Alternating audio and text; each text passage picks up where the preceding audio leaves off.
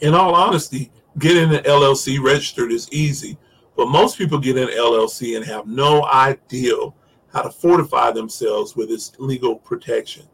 And that is probably one of the most important steps that you can take in the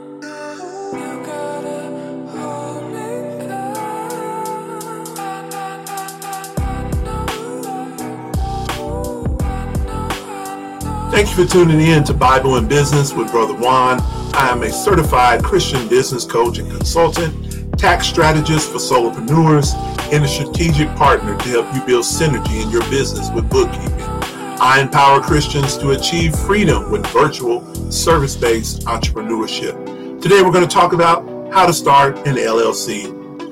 Yeah, everybody talks about it. Everyone talks about how simple and easy it is to start an LLC. And today we're going to give you primarily six steps to getting your LLC. And I'll also include a little advice for you along the way. First of all, choosing a name for your LLC.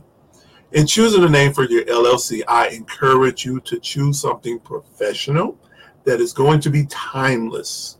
Professional and timeless, right? You don't necessarily want to pick a name that is a fad or something that's just going to be trending because those will fade away.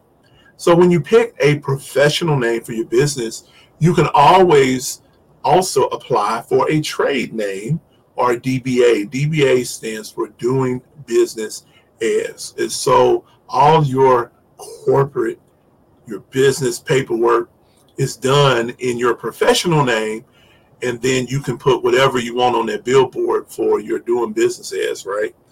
And so that keeps you in compliance, and you have the opportunity to change a DBA later on, but your banking information, loans and stuff will be in your professional name. 2, you have to appoint a registered agent. Now, you can be a registered agent of your own business. There's nothing wrong with that. But a registered agent has the responsibility of receiving documents on behalf of the business. And so the registered agent has to have a physical address where service can be delivered. And so you can be your own, or you could hire someone to be a registered agent on your behalf. It is totally up to you. If you are running a home-based, virtual, service-based business, then paying for a registered agent will alleviate any responsibility for you using your home address on public documents, like your articles of incorporation, which is step 3.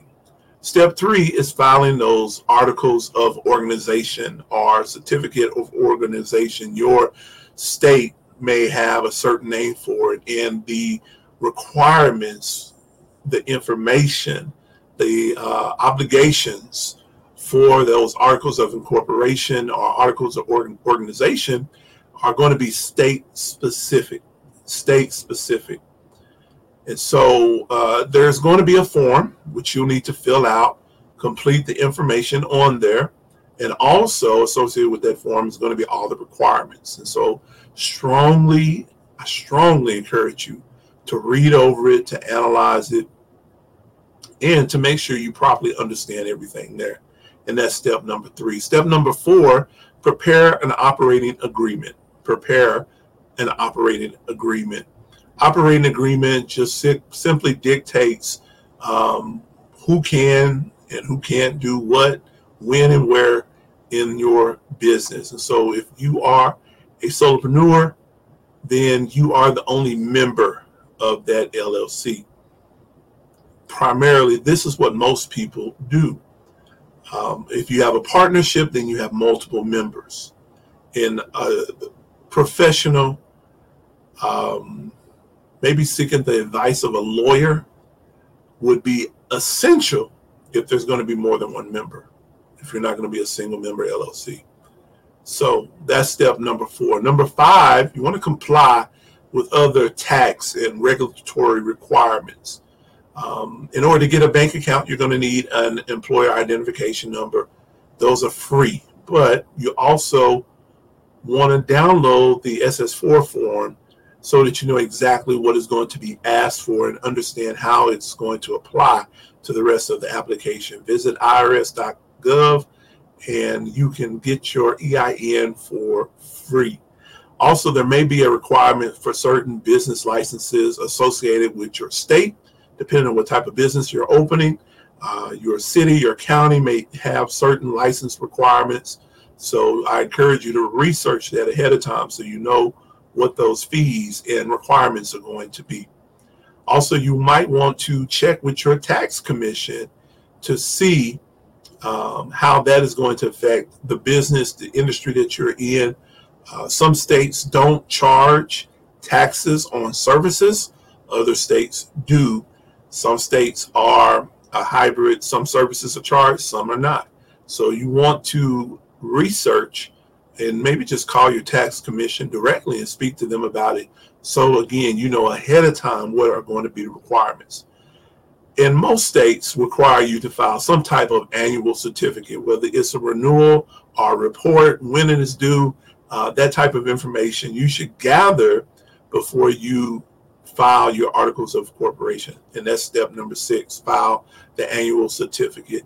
In my own state of Oklahoma, when you file online, they send you an email 60 days in advance for you to pay, which is great so you don't forget unless you don't check your email. And so you as a business owner are required to know that and to renew or pay that annual fee or file that annual report in a timely manner. Some states have steep penalties for not doing so. And so again, those are 6 steps for how to start or how to file an LLC. Choose a name, appoint a registered agent, file articles of organization, prepare an operating agreement, comply with other tax regulatory requirements, file an annual certificate. In all honesty, getting an LLC registered is easy, but most people get an LLC and have no idea how to fortify themselves with its legal protection. And that is probably one of the most important steps that you will take in the whole process, is educating yourself about the legal protections of an LLC and how to fortify yourself. This is Brother Juan. Y'all have a good day.